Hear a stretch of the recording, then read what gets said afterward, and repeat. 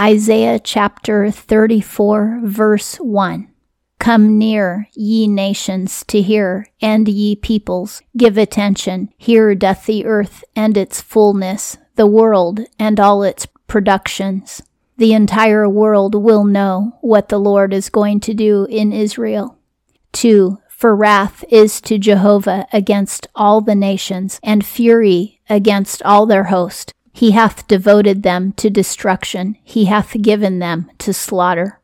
The reason the Lord devoted pagans to destruction is because they would not repent, and they were teaching their children paganism. The Lord would have the Israelites wipe out everybody, no matter what their age, even if they were old or children. And this is because the paganism would continue in all of those generations if those people were allowed to stay alive. In the new covenant, nobody has to die prematurely because the blood of Jesus Christ can change our lives and transform us. But before Jesus came, in the old covenant, if somebody was practicing witchcraft or paganism or alcoholism, they would pass it on to their children, guaranteed. But today you can break free of that if your parents practice witchcraft, for instance. As long as you repent of your sins, the Lord can deliver you from that bondage. It isn't unjust when the Lord allows children to die because He judges all of us by what we know. And if an infant dies who doesn't even know right from wrong, they will go to heaven. And that's a certain kind of mercy when somebody doesn't have to live in this world where they will have temptation and possibly turn to sin and never receive salvation.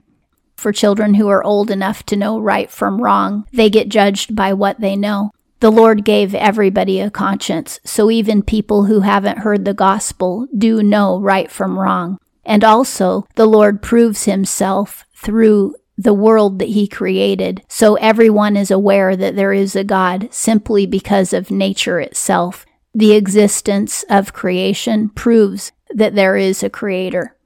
Only the Lord can judge each person, and He has made a way for everybody to be saved, no matter what their age or their background or whether or not they've heard the gospel. In fact, Jesus appears to some people who never heard the gospel. Some people have visions of Jesus, and He comes to them Himself when missionaries cannot reach them. In the Old Testament, when it says all nations, it means all of the nations at that time. There were less nations in ancient times than there are now. This prophecy related to the nations that existed when Isaiah was alive, but I think even more so it's a prophecy of future events in the end times when the Lord will destroy all the nations during the Great Tribulation. 3. And their wounded are cast out, and their carcasses cause their stench to ascend, and melted have been the mountains from their blood.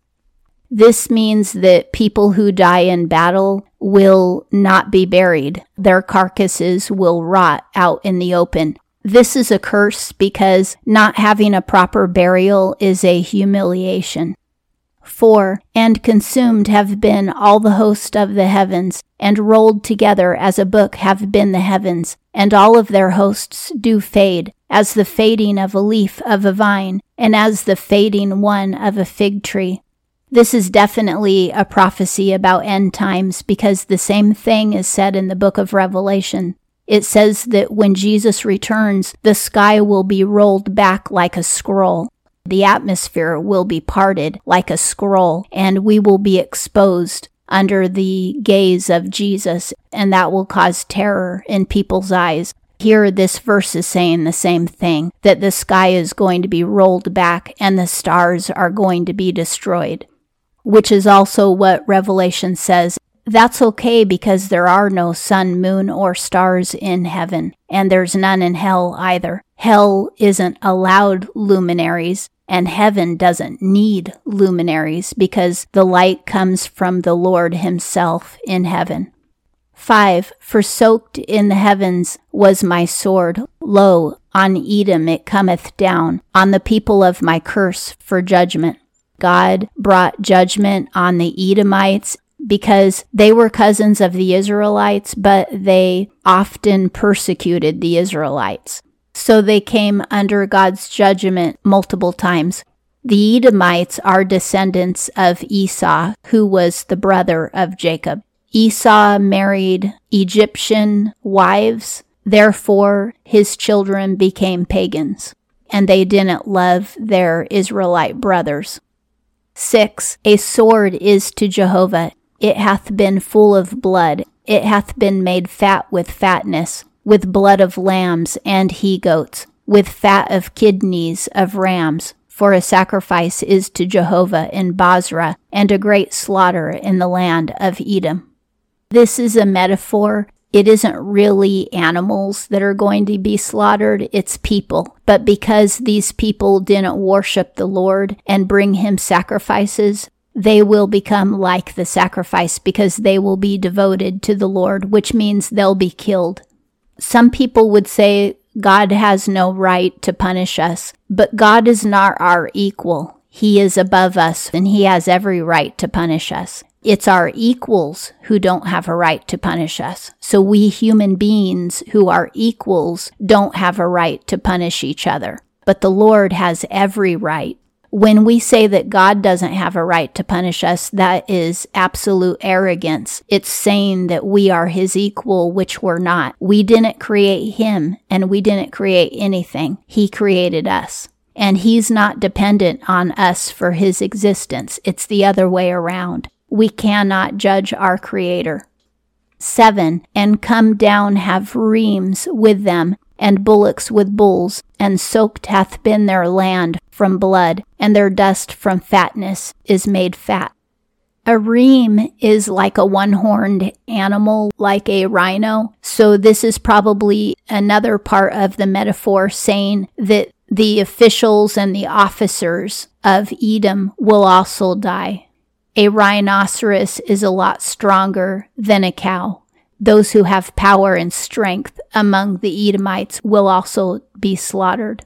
This prophecy is against the Edomites, but it's also a metaphor for a prophecy of the end times against all the nations who oppose the Lord.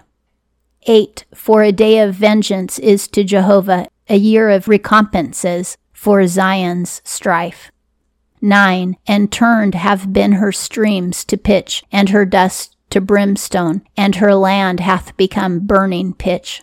This is definitely talking about the Great Tribulation. It says that rivers are going to be burned up in fire. That sounds like possibly nuclear holocaust, which would definitely be possible during the Great Tribulation. In the book of Revelation, it also has metaphors of a burning fire falling on the earth, which could also represent an atom bomb. It's possible that World War III takes place during the Great Tribulation.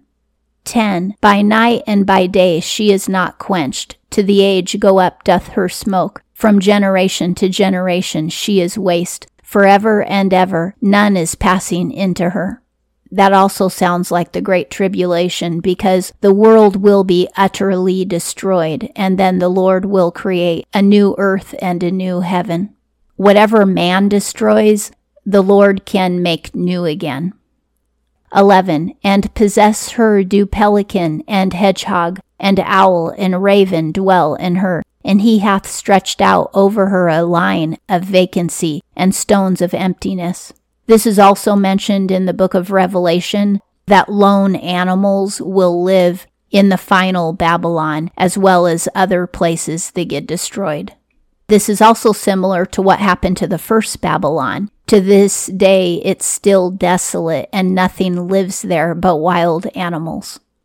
12. To the kingdom her freemen they call, but there are none there, and all her princes are at an end. All of her officials are dead. This is talking about the nation of the Edomites, which today would be some of the Arab nations. 13. And gone up her palaces have thorns, nettle and bramble are in her fortresses, and it hath been a habitation of dragons, a court for daughters of an ostrich. Again, dragons and ostriches are also lonely animals. they can live out in the wild by themselves. Most dragons are extinct now, but there might be some hiding around somewhere that show up in the end times. Some of the animals that scientists have claimed were extinct, we've actually found some sightings of some of them. So it's possible that some dragons are still hiding somewhere in a cave. 14. And Met have Zim with aim, and the goat for its companion calleth. Only there resteth hath the night owl, and hath found for herself a place of rest. This could be referring to jackals and other wild animals taking over the land that the Lord has destroyed, where people have died.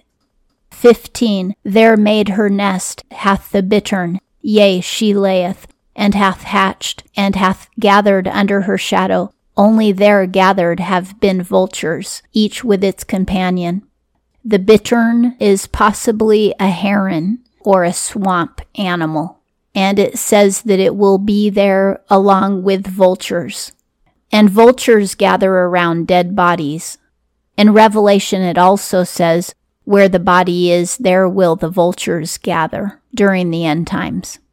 16. Seek out of the book of Jehovah and read. One of these hath not been lacking, none hath missed its companion. For my mouth it hath commanded, and his spirit he hath gathered them.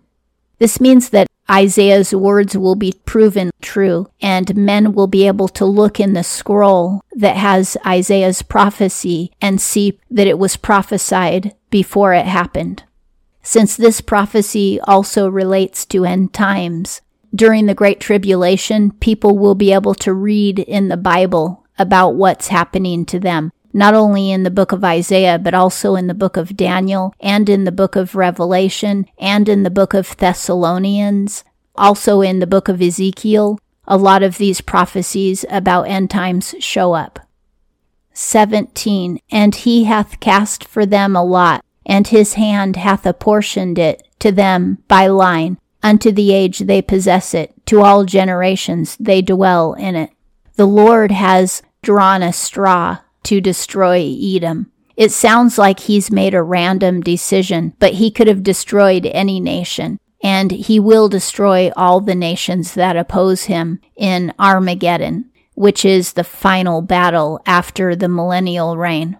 Edom here is representative of what will happen to many nations that come against the Lord and will not repent. Today in Western cultures, we have rampant paganism, not only in our governments and in the media, but also in our churches. Some of our laws are pro-paganism, and some of our churches are teaching witchcraft, although sometimes in ignorance, and witchcraft is part of paganism. There's a lot of spiritism in the church today, and that's when people are hyper-spiritual, but they're speaking to familiar spirits like guardian angels, they're commanding angels, they're getting words from angels, but these are demonic angels. They're not from the Lord. And a lot of people are practicing incantations in the church, but they don't know that that's what they're doing. They're getting instructed to pray a certain way to cast out demons, and the instructions are really incantations. It's kind of like they're pronouncing magic spells over demons. There's even worse spiritism teachings in the church, such as grave soaking and all kinds of demonic doctrine. We have to be really careful. Just go back to Scripture. If you don't see it in the Scripture, then don't do it. Paganism is everywhere. It never died. In fact, sex trafficking is part of paganism as well. Going all the way back to Noah, prostitution has always been a hallmark of paganism. And a lot of our holiday traditions have pagan origins. And that concludes Isaiah chapter 34.